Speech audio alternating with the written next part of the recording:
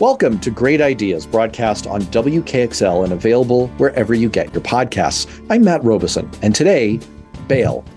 The system of paying cash bail is so familiar to us in this country that it's sort of faded into the background of our awareness, just sort of the way things are done in our criminal justice system. We've all seen it endless times on TV and in movies. We're going to set bail in the amount of so and so forth. But increasingly, in recent years, reform advocates have been focusing on the mechanics of bail, what it means, and how perhaps it's a terrible way to administer justice in this country, filled with inequities, injustice, and plain bad outcomes for criminal justice. In fact, the practice of assigning cash bail as a condition of an individual's release has led to, in the words of our guest today, a two-tiered system of justice in America. That guest is Rachel Eisenberg. She's the Senior Director of Criminal Justice Reform at the Center for American Progress. The Center for American Progress is a leading Washington, D.C. think tank. We've had many experts from them on this show before, and we're very happy to have Rachel with us. Again, Rachel focuses on the organization's efforts to shrink the footprint of the criminal justice system and create meaningful alternatives that advance justice and safety in America. Rachel, welcome to Great Ideas. Thank you very much for having me today, Matt. It is great to have you, and it's great to dig into a policy topic that people really don't think about that much, or at least as much as they should. We're not the only ones to do this. We have seen media focus on this topic. John Oliver did an excellent piece on this on Last Week Tonight that I commend to all of our listeners and viewers if you're catching us on video. They lay out the issue in really stark terms. But let's dig into it a little bit here in terms of your expertise. Could we just take a step back here? How did we end up with a bail bond system like we see today? I mean, it's kind of weird conceptually that you're accused of a crime, you're arrested, you go before a judge, and then you pay some money to leave. Like, how did we end up with that system? So the origins of bail go back really, I mean, you can trace it back probably to the 5th century when there was kind of a need, in particular in England, to have an alternative system of justice than a blood feud, right? Than just two people taking one person alleging someone else committed a crime and taking sort of justice into their own hands through physical violence, right? And so a system was established that allowed two people to agree to compensation, in particular over a period of time, to sort of ameliorate the harm that was done. But a number of things have changed in legal systems across the world and in the US in particular since that time that have made this system of sort of monetary compensation a lot more problematic. And so what I would say is one of the first things that happened is that we sort of established a criminal legal system, a court system where the government took adjudication into its own hands. And so then the government became the one who was responsible for determining the amount of compensation and or money that the person needed to pay. And the second thing that happened was that there was a commercialization of bail that happened where not only the individual was responsible for making a payment, but if they couldn't, there were corporate interests, corporate entities that were offering to do that for them, of course, at a fee. And in the hopes of them making profits off of people over the long term. And the third thing I would mention is that as the country moved in the direction of incarcerating more people pre-trial and relying more heavily on jails and the system of mass incarceration, at the same time, bails were being set higher and people who had limited ability to pay were more often part of what was fueling mass incarceration. So it wasn't just people who were tried and found guilty. It was people who had bail, more cash bail assigned and were unable to pay and ended up waiting their time in jail before their trial. It is a weird outcome. First of all, the 5th century, I mean, that's That's not what I thought you were going to say at the beginning of that. That's really interesting that the idea goes back that far, but it's still a very strange idea in a way, because as you say, we have a criminal justice system. It's enshrined in our Constitution. It's an entire third of our government, the judiciary.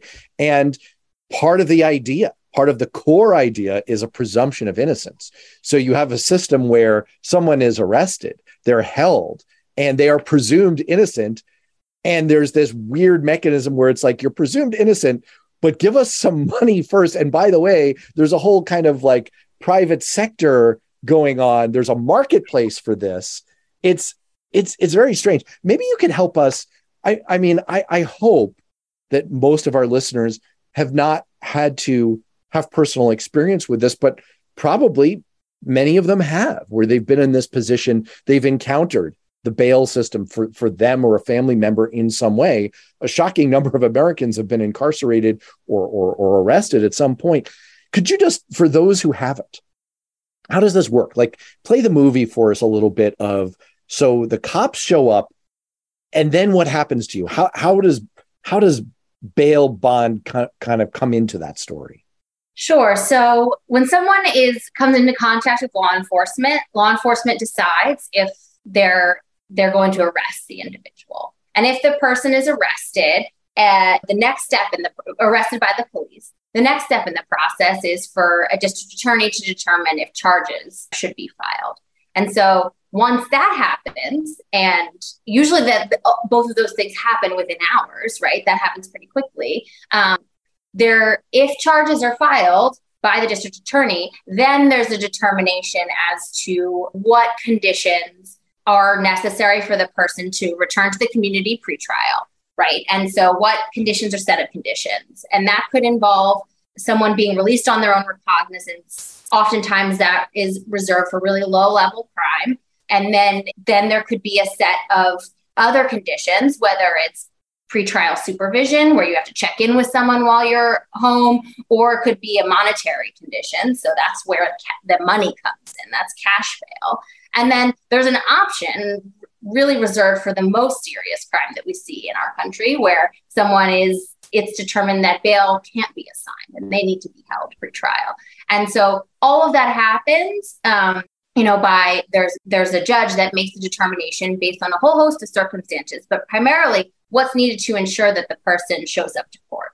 There are some places in this country where they also determine whether there's a significant risk to public safety for the person being released as well. And so the judge takes all of that into consideration when they determine the set of conditions by which someone can be released pretrial. But if you are assigned a financial bail, right, you're assigned cash bail, and you don't have that money up front, basically your choice is stay incarcerated pretrial, or enter into a contract with a commercial bail company so that they can put up the money for you.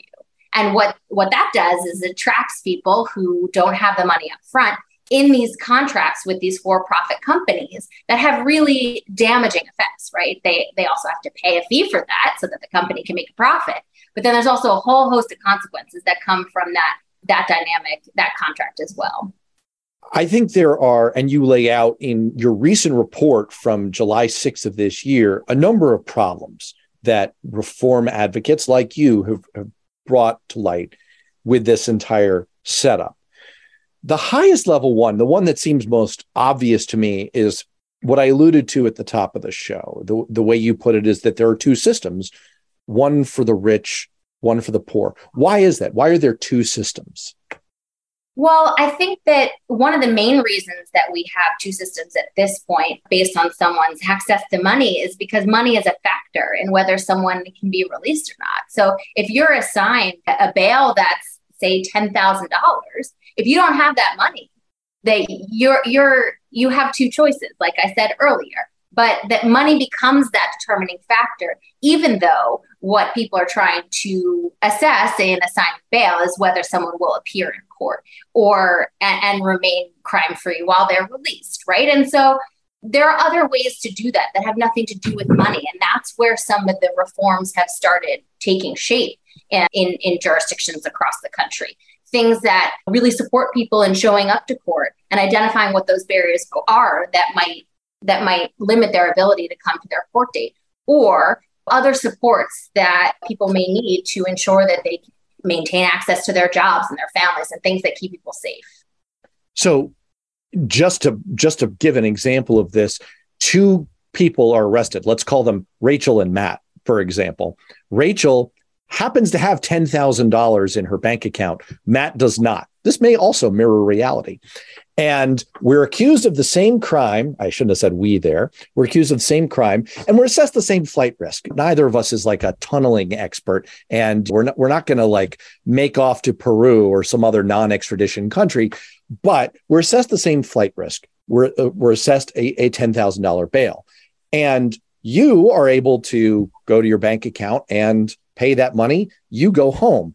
I face the choice of I can stay in jail, which I definitely do not want to do, especially if it causes me to lose whatever job I have or incur other costs at home, or I can go to a commercial bail bond company. I can get the $10,000, but it's going to cost me because I've got to pay them fees and whatever else. So in a way, that's what you're referring to right there is I have, in essence, even though we have the same presumption of innocence under our system of justice, I'm being penalized up front just because I have less means. That's correct. And I think the other thing that is important to note is that even if we then, at that point, both show up for our court date, or for that matter, both of the charges against us are dropped, I get all my money back, right? And you are still out the fee. And so regardless of, as you mentioned, the presumption of innocence, whatever's going to happen as a result of the court process, there's this automatic penalty for people who don't have money up front to pay their bail. And you actually put a fine point on that, just by way of example, in your report, when you said that between 2011 and 2015, in just one state, the state of Maryland, there were $75 million in non-refundable premiums paid by people, and this is the catch in this sentence that should really grab people's attention. This $75 million was paid by people whose cases did not result in a conviction. So Matt and Rachel are both innocent. Presumption of innocence, and we are in fact innocent. We're not found guilty in these cases, but the Matts of the world in just this one state pay $75 million, and about $20 million a year, just for the privilege of not rotting in jail while we await trial. And I think one other point that I want to mention is that the way that this plays out across the country is that in the justice system that we have is that far more people of color, in particular Black and brown people, are the ones that are getting arrested, that are the ones that are having bail set, oftentimes comparably higher to white counterparts, right? So again, two people, same circumstances. If you are a person of color, it's much more likely that your bail is going to be set higher. You're going to have to pay more money to get out of jail. And what that results is these really troubling financial burdens are placed more often on people of color. And also more people of color remain incarcerated simply because they can't afford the cost of their right. It's a double whammy there because you're going to have a higher amount set and you're more likely to have it set on you. So I see exactly what you mean. What I think we've given a pretty good overview of the most apparent problems. Are there other things we haven't hit on in terms of inherent problems with the bail system? Where to begin? I think that the one thing that's going to be important, and we just discussed this a little bit, is that most people believe that the system of pretrial justice and bail and bringing people to their day in court is supposed to keep individuals safe in their communities, right? The whole idea is that we're supposed to assess if someone commits a crime, are they safe to remain in the community while they await their trial? The reality of the system that we have is that it actually creates more of the conditions that keep people or that create a sense of unsafety. So someone who's incarcerated for just a few days might lose their job, might lose their car, might lose custody of their children. All the things that kind of create grounding in community and keep people out of situations that might cause harm to others, right? And so that is what the system of pretrial incarceration does. And the corporate interest is part of the reason that we continue to have the system that doesn't do the function that we want it to do. The pushback that reform advocates would get to what you just said is, and this is a perception, not necessarily a reality, but the perception is, look, you have people who have been arrested for serious crimes. And if you let them out without any condition, they're going to reoffend, they're going to commit further crimes while they're awaiting trial. Or if they don't have essentially some money held hostage during that time, they're going to just take it on the lam and not show up for trial. To what extent are those two problems reality? Do we have any figures on that give us a sense of how often do people commit further crimes during their pre-trial phase for an original crime, and how often people don't show up without the pressure of having bail hanging over their heads? Sure. So, I mean, I think there's the first kind of the perceptions piece that I'll talk about, right? So the idea that we have a system of bail that keeps people out of harm's way while they're awaiting trial, right?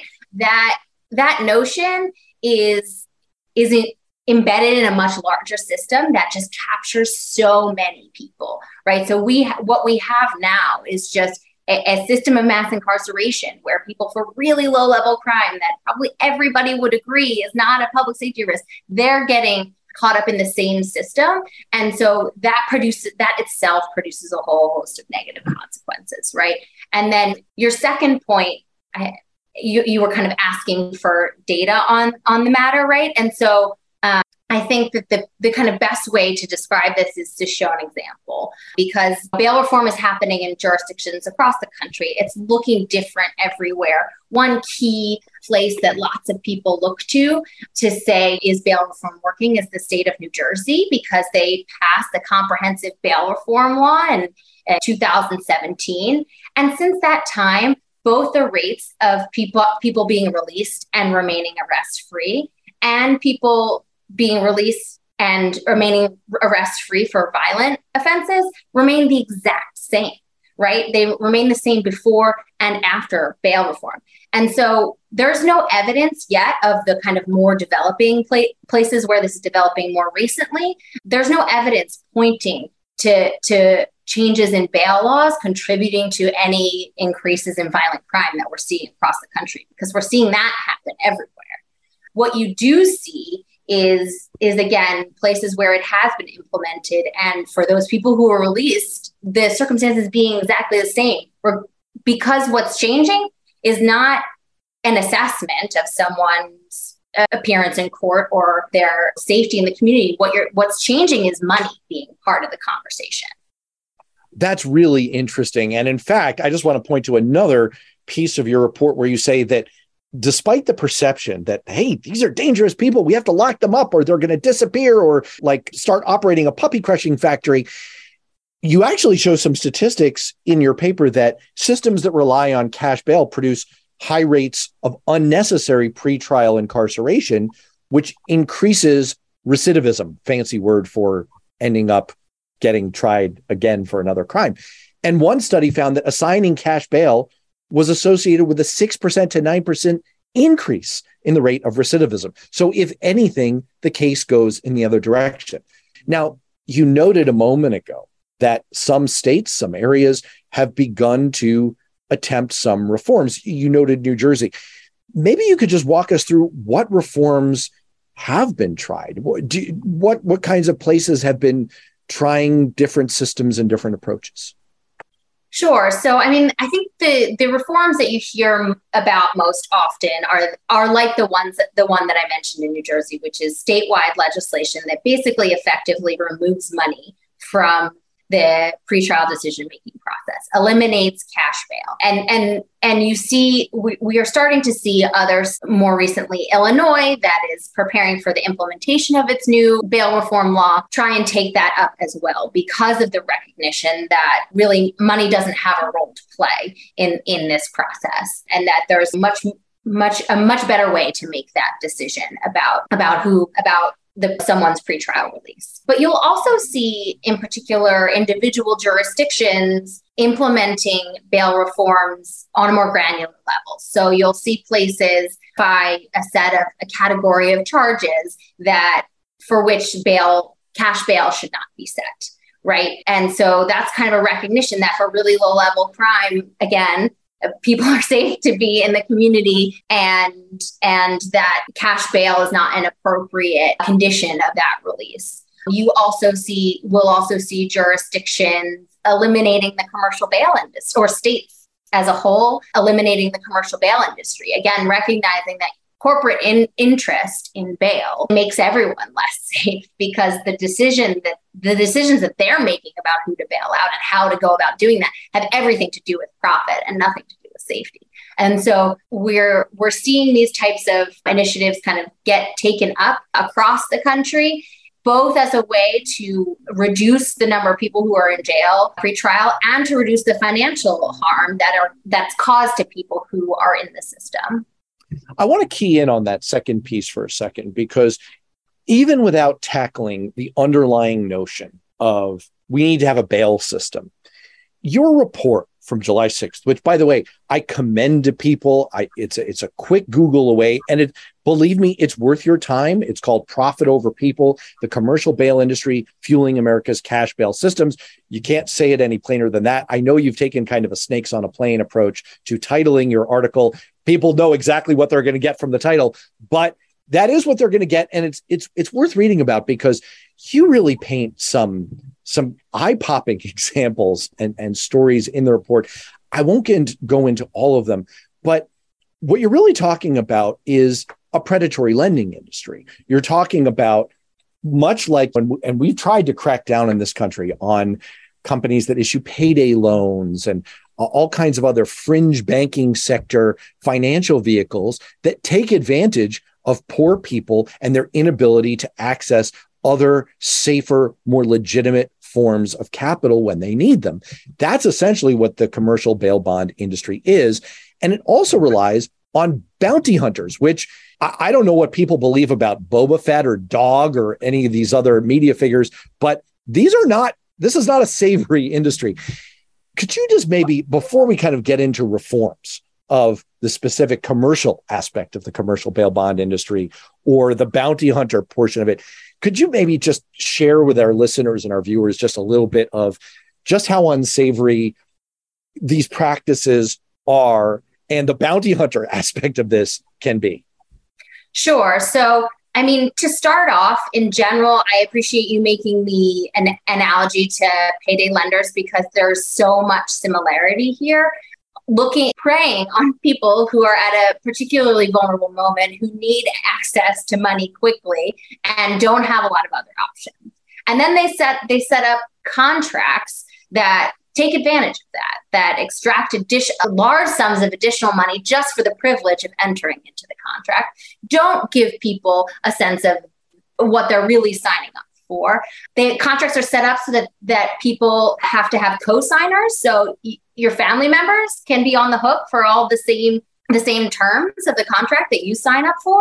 And you see these corporations going after people's family members in ways that are just really, really damaging, because the commercial bail companies are responsible. They get paid back from the court if the individual shows up to court. They end up hiring bounty hunters, which is what you mentioned, to make sure that happens, right? To find people when they miss a court date, and they use kind of any tactic in their tool belt, including usually violent actions to actually apprehend people. And they also will oftentimes go after people's families that way. And so they really hold power over people in a way that, and there's really no accountability for it whatsoever. They kind of operate without any consequence for acting towards individuals violently or inappropriately going after people's family members. In a sense, and look, longtime listeners to this show know that I am a judicial system purist.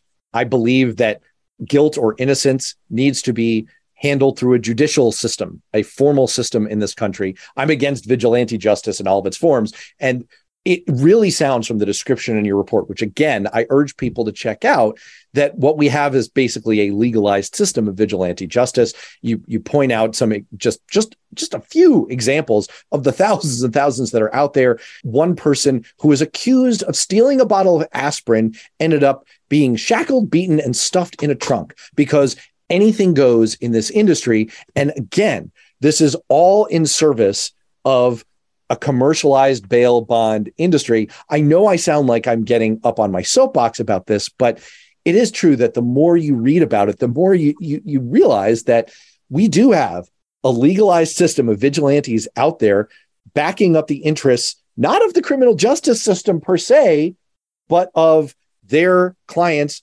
commercial companies who are engaging in predatory lending. This seems like a cesspool that really, really needs to be cleaned up. So back to the reform topic, with that firmly in mind, you mentioned reforms that are aimed at changing the system, eliminating bail as an approach. Are there specific reforms that have been proposed or are being tried that are aimed at the commercialization of bail bonds or the bounty hunter system, or both? Absolutely. I think that, well, firstly, similarly to kind of the broad elimination of money bail, there's also movements in states across the country to just eliminate the commercial industry from the bail conversation altogether. There are a couple of states that have done that. Wisconsin was one of the first. And so that's definitely taking place both through statewide legislation as well as court rulings. And then there's also other, again, more specific reforms that states are trying. First, kind of building an alternative to the commercial bail system, right? I think there's a large recognition that even in a situation where cash bail does exist, if there's no commercial system, there needs to be an alternative. And so the states are actually taking up the responsibility of serving in that capacity, so that they can put, basically not require that amount of money from people, and or kind of enter into those agreements between the government and the individual. There's also kind of already enforcement mechanisms that exist that are really just underutilized. So there's insurance enforcement that states actually have at their disposal for, and these kind of bail companies and the big corporations that back them up fall under those insurance provisions, right? And so there are opportunities for states to really use the enforcement that's at their disposal to hold people accountable for bad actors, for those bounty hunters that are causing a lot of harm to people, for the unfair contracts that they're entering into, for all the hosts of really unsavory practices that they engage in. Like, there have to be consequences, and there are options kind of in the insurance enforcement space. Also, we have a system of consumer protection laws, right?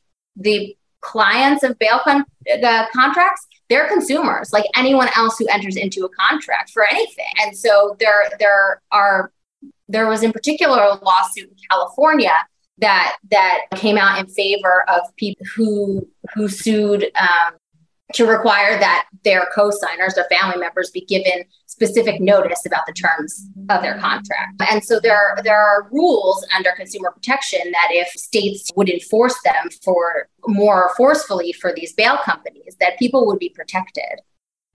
And I guess I want to ask you a tough two-part question, because you lay out in your report a series of reforms, and then you give reform possibilities, I should say, along with examples. And so the two-part question is, of all of the reforms that have been tried and proposed around the country, which ones stand out to you as the most important, the most consequential in trying to clean up the system? And in cases where they've been tried, how are they working? I mean, I guess I'm sort of asking you, like, what's the most effective stuff that we could be doing? And do we have some proof?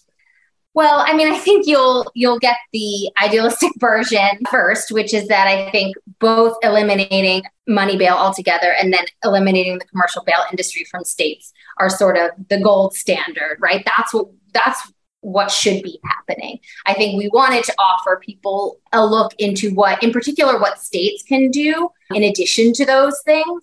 And that's why we reference kind of the lawsuits that are coming out under consumer protection, and or the kind of ways in which states are taking responsibility for the bail system instead of having corporations fill that role, as options to consider when trying to sort of rein in the power of the commercial bail industry. I don't think we haven't yet talked enough about the power and influence that this industry has, that they've kind of, through their lobbying efforts, have ensured that there are a system of laws and a system of regulations that leave them without consequence, right? This didn't happen by accident. These companies recognize that they can make more money by sending bounty hunters after people or not paying the court back for the money that they owe than actually abiding by the laws of that currently govern this type of practice. And so I think that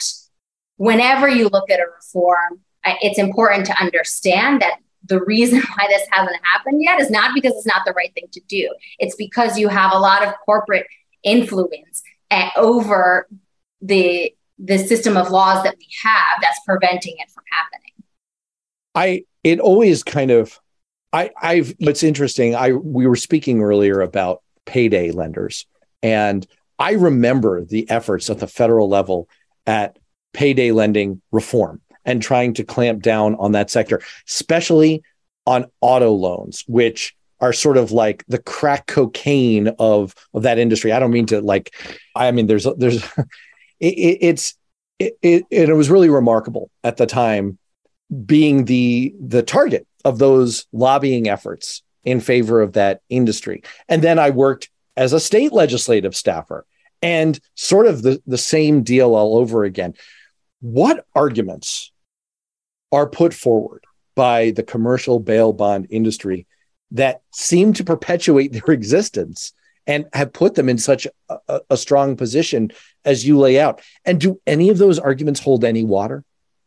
So I think one of the main arguments that gets advanced a lot, and I think is one of the most persuasive, is that they provide a public service, right? So that they are providing a public service that without which we would have more mass incarceration, right? So they brand themselves as kind of part of effectuating justice, right? A part of making pretrial release available to more people. And I think that argument has been convincing for a very long time. But as you see bail reform gain momentum and you start to see these for-profit corporations come out against any efforts to shrink the amount of bail that people get assigned or the number of people who get assigned bail in the first place, you recognize that it's actually that their interests are different. They have an interest in making sure that the cash bail system continues to exist so that they continue to get clients. And so saying that they're a champion of reducing mass incarceration because they're the ones bailing people out is misleading in a very damaging way. Recently, this entire issue has gotten caught up, as most things do eventually in America these days, in politics. There has been at least the perception that there's been a backlash. Now, you could parse that a number of ways, but the narrative that one reads is, for example, the Chesa Boudin recall in San Francisco. The story on that was, well, that was fueled by a backlash to criminal justice reform efforts, including on bail. And there's also been some mixture between bail reform efforts and perceptions of the broader defund the police movement. And this idea that Democrats in particular have gotten too far along in the criminal justice reform, not tough enough on crime direction. And there's been a little bit of a push back in the other direction. I guess my question to you is, what's the reality behind that perception? Is there really a political backlash that we're seeing that's tied to bail reform? And is there a better way to talk about these issues that wouldn't generate such a backlash? Sure. So the reality is that we are seeing a backlash, and it's unfortunate because it's not grounded in the evidence. It is grounded, however, in anecdotal kind of stories that people lift up to show what we know not to be true, which is that they're to lift up issues in the system, right? And so I think one thing I point to a lot of times is that what people are saying is that the rise in violent crime is a result of bail reform. And what's important to recognize is that we're seeing a rise in violent crime happening across the country, tragically, and it has nothing to do with the places where bail reform is being implemented.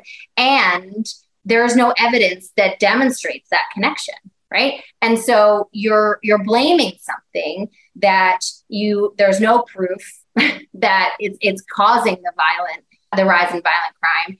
And there are a whole host of other things the other factors that are much, much bigger contributors to that kind of nationwide trend that we're seeing, including the increased availability and accessibility of guns, right? We see gun violence in particular fueling the rise in violent crime. The entire country experienced great social and economic instability as a result of the pandemic. Those factors have a lot to do with what the rise in crime that we're seeing.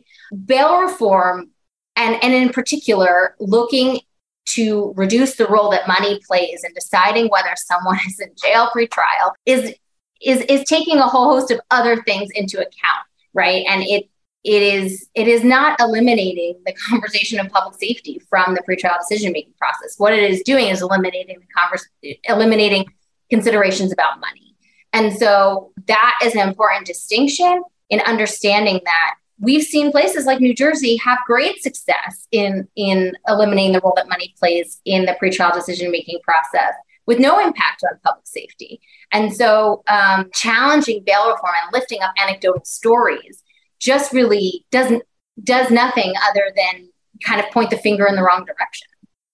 If you are a state legislator listening to this, and we have some among our listening audience across the country, and let's say you're a Democrat, and let's say you do not want to get tagged with this legislator so-and-so is soft on crime label, this issue still speaks to you, and you still want to make progress, and you still want to protect the people you represent from being preyed upon.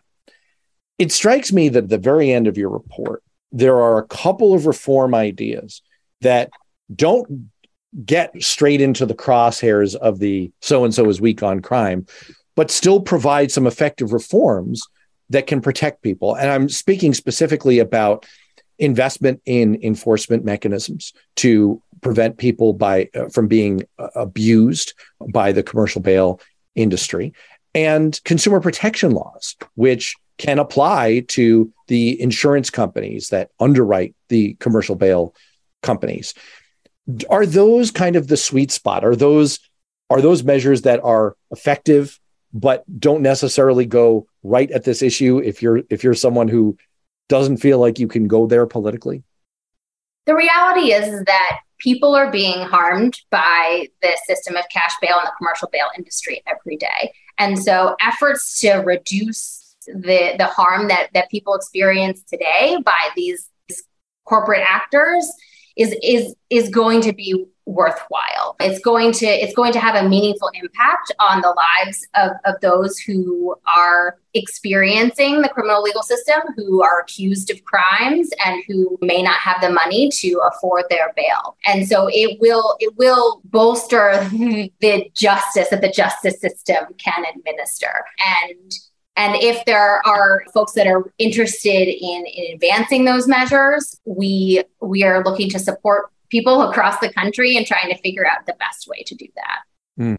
Well, if people are looking to get involved, either in an advocacy role or by communicating with their legislators, or if they're a legislator themselves, the first thing they can do is they can reference your report. I gave the title earlier in the show. They can Google that. And it is chock full of reform ideas and things that are being implemented in real time on the state level that are making a difference right now. And I would urge people to check that out and think creatively, because there is a wide range of things that we can do to rein in the worst of the worst and generally benefit people across America who may find themselves caught up in this very unjust system. Rachel Eisenberg, thank you so much for sharing your expertise on this with us. Thank you so much for having this important conversation.